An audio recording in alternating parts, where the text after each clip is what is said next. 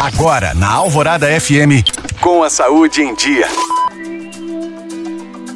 Amanhã, 8 de março, é o dia de homenagens às mulheres. Já está comprovado que na área da saúde, ao contrário dos homens, as mulheres são muito mais cuidadosas do que eles. Elas estão sempre mais atentas às principais doenças que podem afetá-las e procuram saber como diagnosticá-las de forma precoce por meio de check-ups preventivos. Uma dessas doenças é a osteoporose, caracterizada pela perda excessiva de massa óssea. Com o tempo, é normal que os ossos percam parte de sua resistência. No entanto, quando se trata das mulheres após a menopausa, os números são cada vez mais frequentes e o surgimento de sintomas que podem apontar a evolução da doença devem ser observados. Essa perda excessiva de massa óssea é causada pela diminuição da produção de estrogênio durante a menopausa, um dos hormônios responsáveis pela saúde dos ossos nas mulheres. Para evitar o surgimento da osteoporose, é importante que as mulheres se preocupem em ter uma vida mais saudável, com bons hábitos alimentares e a prática regular de exercícios físicos durante toda a vida.